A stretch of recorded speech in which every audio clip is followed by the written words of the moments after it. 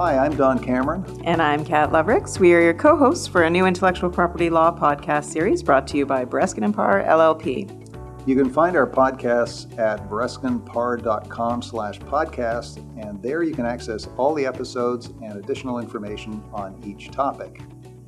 Today's topic is FinTech, and I've long held the belief that banks and financial institutions are nothing more than information technology and computer service companies posing as financial institutions. And I think you're going to hear more about that's exactly what they are, or certainly what they're getting into today, with our two guests. And one of our guests is Paul Horrible. Paul's a partner with our Toronto office. He's the chair of our financial technology group and a member of the electrical and computer technology group, and seriously a go-to person in terms of getting patent protection for anything to do with blockchain, computers, telecommunications, or anything electronic or computer related. Today we also have with us Jason Hines, who's a partner with Bereskin & Parr in our Waterloo office. Jason's a member of our FinTech group as well as our AI, electrical and computer tech, industrial designs, mechanical and industrial processes, nanotechnology, and generally an IP patent guru. Or was it patent rock star, Jason? I'm not sure. I think rockstar will do. Okay. And Jason, thank you for coming all the way here from our Waterloo office to be with us today. And Paul, thank you for coming all the way down the hall to be with us today. Talking to both of you about this podcast beforehand, it looks as though we're going to break it down into two sections. What I'm going to call Patents 101, which is really an introduction to patents and why it's important in this particular area. And secondly, what is FinTech and how do you get patents in the FinTech sector? So let's start off with a really simple question. What is the point of patents? So I guess I'll start with this, answering this question. I think the point of patents is to reward inventors for coming up with great ideas. We generally view that as a good thing for society to have great new inventions and for the public to learn about them. And so over the course of history, we've developed this system that does that. It does exactly that. It rewards inventors by granting them a monopoly on the use of their invention or the making of their invention in exchange for something. We don't just give them a monopoly for nothing. We want to know what the invention is that they've developed. And that's sort of, that's sometimes called the bargain theory of patents. It's a something for something exchange. The inventors give us their idea. They give us a description of how it works and how to make it work. And in exchange, they get a time-limited monopoly. So we're telling them, okay, you can charge whatever price you like for this that the market will bear for a limited amount of time. But after that time period is up, the public will have the benefit of your invention and they can make use of it freely. Right. Thanks, Paul. And it's kind of important to put it in context and sort of look at the world as it existed before patents came along. And so you go back to sort of the existence of guilds. And one example that comes to mind is the Venetian glass-making guilds. So you have an industry now that's developing, very sophisticated techniques for manufacturing glass, highly valuable, highly sought after. But instead of allowing this information to flow into the public domain, this information was kept, as a trade secret and under very strict secrecy requirements by these guilds. And, if you look at the two sort of main pillars of justification for the patent system, this theory that we want to reward people for doing research, which is expensive and time consuming. We see value in those products being improved, but also in this public disclosure aspect, right? If people are encouraged to not only do research, but also publish that research in a way that the public has access to it, that's valuable to society as a whole. It often gets overlooked, but the patent documents, the patent database is the largest technical library in the world. And, if mankind were wiped out tomorrow, you could go back and recreate, most, if not all of what we have today by looking at the archives in the patent office and watching technology evolve, as you trace through, the early applications and early patents to what we have today. So that public disclosure component certainly cannot be understated. It's actually quite important. Cannot be overstated. It's actually quite important. It's interesting that you mention glass-making guilds because I think the first patent, as we know them today, that was granted in the UK and England was done in 1449, and it was to a man called John of Uttenham, and he was a glassmaker from Flanders. And at the time, England was having real trouble getting glass made in that country. And there was a guild that was in Flanders. And in order to get John of Uttenham to come to England and make glass there and teach people how to make glass, they gave him a patent, 20-year monopoly on the making of this glass. But in exchange for giving them this information on how to make this glass so that other people eventually could make that glass themselves and learn from this and eventually develop that technology. And so that was one of the first patents, if not the first patent, granted in England. Right, and that became incredibly popular and led to other patents being granted by the Crown, which eventually led to kind of an overreach where patents were being granted for things that were not necessarily valuable to society, but might have actually been detrimental. Right. I mean, monarchs quickly realized that in exchange for granting patents for some sort of reward for themselves, or they could grant patents in exchange for a reward for themselves. And this led to English Parliament passing a law called the Statute of Monopolies, effectively banning patents except for patents that met certain criteria. And those criteria were that they would only grant patents for things that were new, that hadn't previously been known. And those patents had to be for a limited time only. And that was effectively the first patent statute in the Commonwealth.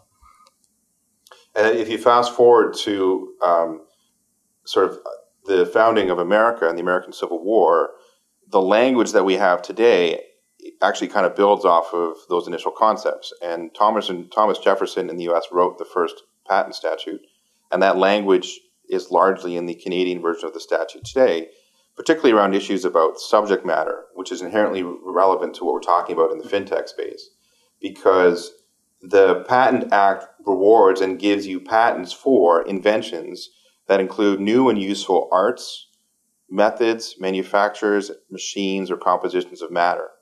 And so in order for you to get a patent today, you're still relying on language that was written in 1793. One of the challenges that the courts have wrestled with and practitioners have wrestled with is how do you take an invention like, whether it's a genetically modified mouse or some new method of hedging a transaction in a financial space and, processing microsecond duration transactions or sales, how do you deal with that and put that in the framework of language that's over 200 years old? So the object of the exercise is to get whatever idea or invention you have and jam it, stuff it, or load it into one or more of those legal cubbyholes that are set out as the definition of patentable subject matter. That's right. And we've had, thankfully, they're not sort of just sitting there in isolation. We've had, court decision after court decision that's helped give us some guidance about what are the boundaries of these buckets and how can they be applied, in combination with some general principles that we should be looking at these things with a broad view, right? If we want to encourage innovation, if Paul said, if one of the purposes of the patent system is to promote innovation, in order to do that, you need to recognize that these buckets of categories need to be flexible and they need to grow over time. So what qualifies as a machine today, an improvement to a computer with a memory and a processor, input-output devices, that was certainly not the same kind of machine that Jefferson contemplated in the 1790s. But we recognize it still is a machine. Yeah, wasn't that one of the first names for a computer? Was a computing machine? Right, exactly, and it's a device. It's capable of doing things. There's a lot of analogies between a computer that exists today and a mechanical calculator that would have existed, over 100 years ago. So those categories and buckets have evolved. But when you look at fintech, as we'll talk about in a few minutes, there's this spectrum of cases. There's a spectrum of technologies that sort of span the gamut of fintech. Some of them are very clearly going to fall within some of these buckets. Some of them it's going to be less clear. And one of the challenges for practitioners like Paul and myself is to figure out how we can best fit those inventions in particular buckets, but also explain that to the patent office, because their role is to be the gatekeeper and not necessarily let something through that doesn't meet one of these sort of requirements. Well, let's talk a little bit about those requirements. What actually do you need to get a patent? We talked about one of the things in the earliest patent statute, which was that the invention actually has to be new. And we've mentioned that there has to be the right kind of subject matter. There are some other requirements as well, beyond just new and correct subject matter, and that's non-obviousness. New is not enough. You actually have to be a non-intuitive improvement or what else is already out there. And you have to have utility. And utility means it just has to work the way that you say it works. It's usually a low threshold to cross, but sometimes you do run into that one. Well, let's talk about utility for a second. I mean, so utility, you see it much more relevant in sort of the pharmaceutical space, where if you promise to cure cancer or talk a lot about curing cancer, you may be held to a standard where you have to actually sort of put your money where your mouth is and say, I've actually done something that I've intended to do. Less of an issue, I think, in the fintech space and sort of the more traditional mechanical or electrical arts. Well, I guess though, in the area of computer-related stuff, if I've got an idea for a tool or some type of computing system or process, I not only have to have the idea of it, but I also have to have a way of carrying it out, right? In order to have exactly. That's a good point, Don. And it has to go beyond just the mere idea. And this is kind of relevant to this analysis that we'll talk about in the concept of an abstract idea. Mm-hmm. And there's this great sort of tension between an abstract idea that kind of floats in the ether and a realized practical idea that can be implemented. Whether it's implemented in a general computer or some specialized hardware, it's that practical application and that technical implementation which is really kind of at the heart of what the Patent Office wants to see today. So when we talk about fintech patents, regardless of where you are on that spectrum, the Patent Office wants to see some sort of practical effect. They want to see a technical effect. And that has evolved over time. I mean, early on, the Patent Office was allowing very, very broad patents in the business method space. Anything under the sun could be patented by man. Well, we have a couple of cases that, Paul and I can talk about that have kind of reset that standard a little bit, both in the US and Canada, and have made it more challenging now to necessarily get certain patents through. It doesn't mean that it can't be done. In fact, we still get patents in this space all the time, but you need to be smart about it. And you need to make sure that when you describe your invention, you're thinking back to those buckets. You're saying, well, how can I describe this? Am I going to describe this as a machine? Am I going to think about this as some advanced process, some technical process for moving money around, but in a way that deals with a technical problem? And I think it's worth thinking about or taking it back to those original justifications for patents. Patents were originally developed and justified on the grounds that they promote progress. And the language of the original act was that it wasn't just for any machine or any art, it was for useful inventions. And that means they're applied in some way, or that there's an idea that's applied in some way to produce a useful result or a practical result of some sort. And it's important to have that in mind when you're thinking about what you're trying to patent. Is there a practical result?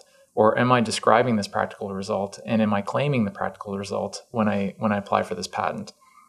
So I know I've seen some criteria that if you're doing something faster, cheaper, or better than what people used to do, that can be a clue that there might be something there that elevates it to the level of something that's patentable. Is that fair? Absolutely. I think that's definitely an improvement. If you can make a computer faster, more efficient, more secure, more reliable, all of those things are improvements to an existing machine, and improvements are definitely within the category of things that are patentable. I can imagine in fintech, speed and efficiency counts. Right. And one of the big problems is that a lot of the way that early patent applications in this space were drafted, they could be done. They were sort of described in such a broad way that they could have been done on a machine like a computer, but they could have also been done by a person with a pen and paper. And so you've seen over the last number of years, particularly since the Bilski decision in 2010, a real discussion from the patent offices that, well, this is a great idea, but I could carry this out. Your client could carry this out with a pen and paper given a significant enough time, or it's just something routine like that, and it's very abstract. So what we tried to do is to look at the things you've talked about, Don. Can we point to a particular improvement in the processing speed or something that improves the efficiency? Mm-hmm. Can we point to the practical realities that a human being cannot do this in their lifetime? I've done a fair bit of work in the cryptography space on data security. And, cryptography at its core is really just math. I mean, a lot of it here is what it comes down to is really just doing complicated math. And given enough time, you or I, or maybe not I, but certainly Paul could do that.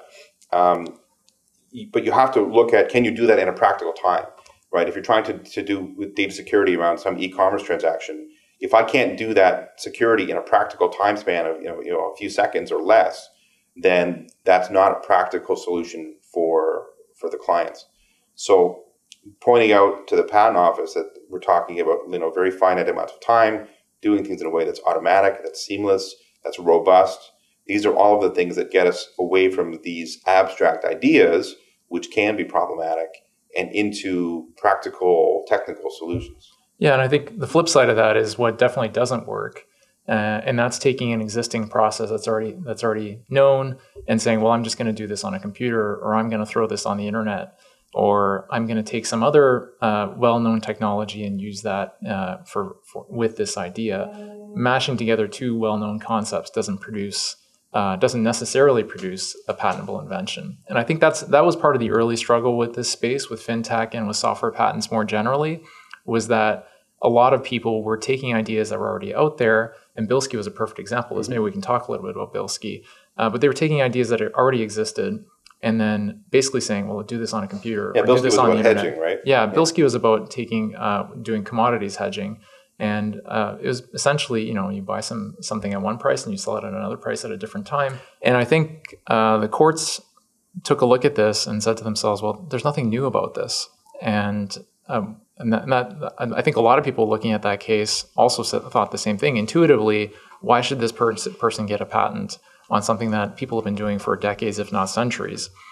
Unfortunately, the case wasn't decided on the grounds of newness or non-obviousness. The court looked at it and said, well, this isn't the kind of thing that we want to patent. This is an abstract idea. It doesn't really fit the criteria of what we usually want to grant patents for. Yeah, it's not in one of the buckets that we'd like to see patents. And it really muddied the waters, I think, and it created a lot of uncertainty around what should be patented and what shouldn't be patented, not only for people or clients in the fintech space, but also in a lot of other areas, such as software patents more generally, and even outside of that. But that's created a real hassle for practitioners like you in the area trying to take, and this is a U.S. court decision that kind of doesn't make sense, and try to make sense out of it so your clients can get patents in this area. Absolutely. And one of the big challenges actually was for a lot of folks who even tried to sort of figure out Bilski and write patents based on the Bilski standard. A few years later, we have this Alice decision, which again kind of resets the definition of what is patentable subject matter. And here you have a court that's sort of taking some cases that would have been filed after Bilski and basically tossing them out because they're too abstract, or they don't sufficiently recite the specific computer hardware. So there was this question mark in between Bilski and Alice, and now we're dealing with sort of the post-Alice world, which is what's relevant to how we're drafting fintech applications today. So that makes sense. Alice takes us further down the rabbit hole. We're kind of already moving into the second part of our podcast, which is, so what is fintech and how do you get protection for fintech-related inventions? So give me a definition. What is fintech? We could probably have an hour podcast just on that alone. I don't think there is a universal definition of fintech. It's a lot of different things to different people. I think you could probably characterize it as a spectrum of things. Fintech can be anything from a website that sells things to some really complicated computer systems that do some sort of transaction processing really quickly over the internet or over a private network. There is no universal definition. It's sort of a catch-all term that covers a lot of different things. That also creates a bit of a challenge as well when it comes to patenting, because you can't have a universal definition of what is a fintech patent, because fintech is so many different things to so many different people. And from a practical perspective, what that means is when we start talking to fintech clients, what we're looking for is, where do you fit in those buckets? Right? Is this a piece of hardware? Is this something related to optical transmission of data between New York and Chicago for making sure transactions happen as quickly as possible? Is it something more ethereal? Is it some method of moving money around in a way that makes it easy for the user to interact with their money, or perhaps give them updates about transactions that are happening and so on? Is it something related to e-commerce? Like the Amazon case in Canada was really about, the one-click patent and e-commerce and facilitating the ability to buy things on the internet. So are we talking about that type of a case? So we always come back to those buckets of what's patentable and try to fit the fintech invention into one of those buckets. Yeah, I think that's a really important point, is that regardless of where you are on that spectrum with your fintech invention or your invention more generally, as patent agents, we put on our patent agent hat and we think about exactly that. Where does this fit? What is actually happening from a technological perspective? or other perspective, what's new, what's non-novel, what's new and what's non-obvious, and how do we describe that and make sure that's the emphasis of the patent application so that when it does get examined, it's clearly within one of the patentable subject matter categories. Right. And so to your point, Don, now that we're down the rabbit hole, at least we kind of know where we are. It doesn't necessarily give us great certainty. There's still a lot of question marks, but at least we kind of know what the patent office is looking for, and we'll draft an application to that standard. The other thing that you see is over time that there tends to be a pendulum shifting back and forth. And so, you have earlier cases like State Street and Diamond v. Deere, where the threshold for patentability was quite low.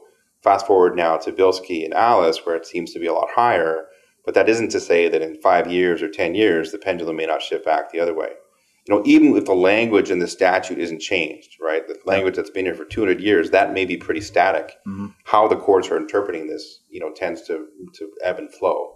So even if we're drafting an application today, and it might be in the margins, and it might be a difficult case, it's possible, and there's probably value often in filing these cases that are of marginal, likelihood of success today, because we know that things are going to change, and we've got a number of clients who, some of them are very clearly within some of the buckets and have no trouble. We're going to get these through, no problem. Others, we take a flyer and say, well, we think that this is valuable enough that it's worth taking a bit of a chance. And, hopefully the law will move. And we've seen it move, here and there from case to case. And we try to get those cases, or try to get the patents through based on, changes in the cases as the tide kind of ebbs and flows. But as you say, if you don't put your foot in the door today, there's no chance of getting in if that door opens further in a few years. That's exactly right. And that's to Paul's point about novelty, right? Your own invention can be disclosure.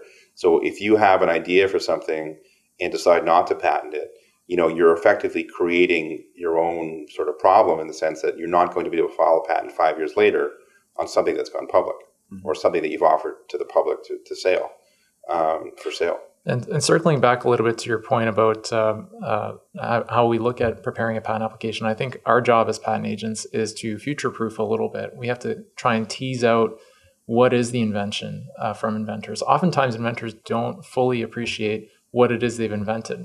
Like to them, what's new and clever about the invention might be very different from what it is to us from a technological perspective or patent perspective. And so our job is to tease that out, to identify what actually we think will be the point of novelty, the kernel that will get the patent application granted and issued as a patent. Paul, I completely agree. And part of that is, I think, thinking like the competitor, thinking about, okay, you're doing this particular implementation and that's what you're focusing on. Commercially, that's the most important thing for you. If I'm your competitor, how would I compete with you? Not just today, but given the 20-year lifespan of the patents, how would I compete with you for the next 2 decades?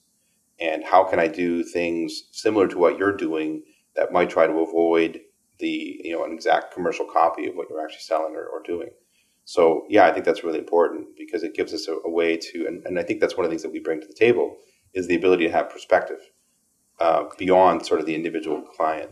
So you raised 2 things in my mind. One is the non-obviousness one, or the inventiveness aspect, and the other is what is the invention aspect. And bear with me, this is going to be a long CNN type question or something. But on the non-obvious side, my perception of engineers, software developers, or scientists is if they see somebody else doing something at the next bench and they go, that is really neat, chances are 9 out of 10 that's going to pass the non-obviousness threshold. If that smart person hadn't thought of it, then probably people in the rest of the industry hadn't thought of it. So that's sort of that aspect of it, and that internally should give the people an idea, hey, maybe we've got something here. But I think the real trick is when you think you've got something, don't immediately disclaim it, oh, well, it's software related, so I can't get it, or it's just doing something we could do in our head, so I can't get it. Because it's what you people do that I think is kind of an extra layer of inventiveness, and that is look at the thing and figure out what's really going on here and how can I characterize what's going on here as going into one of the buckets and fitting it in. And that's a real art and skill that I claim I don't have. I read patents, I don't write them. But I think we should at least let our listeners know that don't just throw the baby out with the bathwater. If you don't you decide whether or not you've got an invention. Have you people you patent agent / lawyers decide whether or not you've got it's a bit like sort of invention. your doctor says, don't read what you hear, don't listen to what you hear on the internet, or read what you hear on the internet and take it at face value. Well, this may be on the internet. And on not necessarily that, but you need to make sure, make sure you get the source right and make sure the source is verifiable. Yeah. On the question of obviousness, we see this all the time. We'll sit down with an engineer or someone who says, well, this can't be inventive. It only took me 3 months of hard work to develop it. And I'm thinking to myself, as an inventor, they don't understand how much goes into actually some of the work that they've done, and don't appreciate that it actually is probably a lot further down the spectrum of what's inventive than they realize. Everything is obvious in hindsight, but fortunately, hindsight is not permitted when it comes to assessing patents for non-obviousness. Right, and so I often say, if you find a problem, the technical solution to that problem, there's a pretty good chance it's patentable. Mm-hmm. That doesn't mean that someone hasn't done it before. That's a different analysis, but it meets that threshold of you've solved a technical problem, and that may very well be patentable. There's a very famous case dealing with nuclear fuel rods, and the invention lay in the discovery that you had to clean these things every period of time, because if not, dust would accumulate at a certain schedule and actually interfered with the proper operation of the reactor. So the invention really came down to knowing when to clean the rods off to make sure that they stayed clean. In hindsight, that seems obvious, but at the time, it was a brand new discovery. Mm-hmm. And then the second part about, what is and isn't inventive from the perspective of subject matter, absolutely. I think that there's a lot that clients don't understand when it comes to what can be patented, the thresholds, the questions we talked about today. It's worth talking to a patent lawyer who can give you some guidance and say, look, here's where you have a really good chance. Here's where you maybe have a weaker chance. But again, you may want to think about long term, the lifespan of the patent being what it is, 20 years. What may be sort of marginal today may not be marginal in 2 or 3 years. And that brings up an important point. The law in this area is constantly changing. It changes from year to year, certainly from decade to decade. And over the course of the past 20 years, there have been some pretty large swings of the pendulum from being in favor of patentability to against patentability and back to somewhere in the middle, I think, today. And so it's important when you're looking for advice in this area to get recent, up-to-date, current advice. Because if you read an article off the internet from 5 years ago, you're looking at dated information that is probably not applicable today. Yeah. So assuming you're an inventor in the fintech space, and you've come up with what you think is an idea because the person next to you says, that's really neat, I wouldn't have thought of it. When should you be talking to a patent agent about drafting a patent? I like to say that it's never too early to talk to a patent agent. I mean, one of the things that we see all the time is people come to us very, very late in the game. And it may be that there's already been some disclosure. They've already had some sort of let the cat out of the bag, so to speak. And then it's too late in some countries. And then it can be too late in many countries. That's right. Particularly in places like Europe, which can be very, very valuable in this space.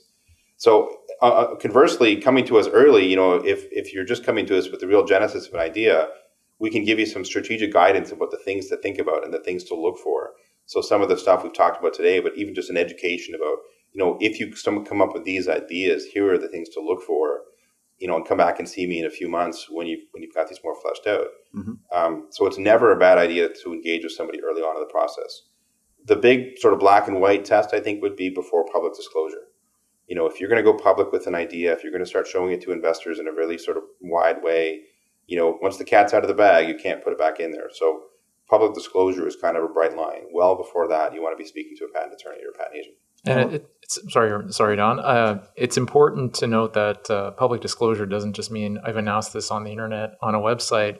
It can be as simple as I've described this to an investor who wasn't under an NDA, or I've told a family member who then described it to his friends because he thought it was a really clever idea.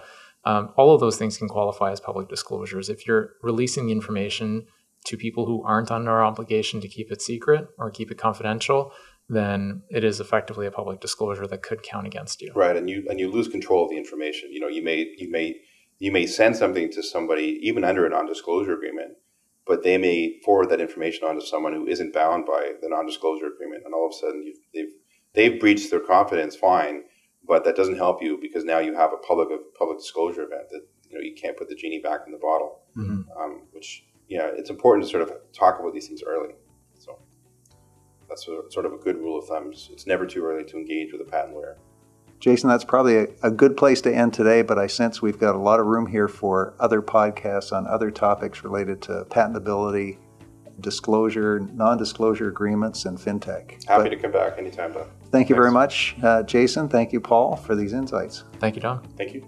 Our guests today have been Paul Horval of our Toronto office, who heads up our FinTech group, and Jason Hines of our Waterloo office. Information on this episode should not be taken as legal advice. Paul, Jason, and our other colleagues here at Breskin & Parr would, though, be pleased to advise you. You can subscribe to our podcast by visiting breskinparr.com/podcast.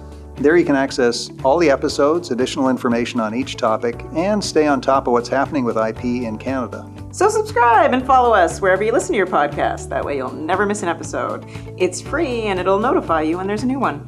Thank you for listening to today's episode presented by Breskin & Parr, LLP. Until next time.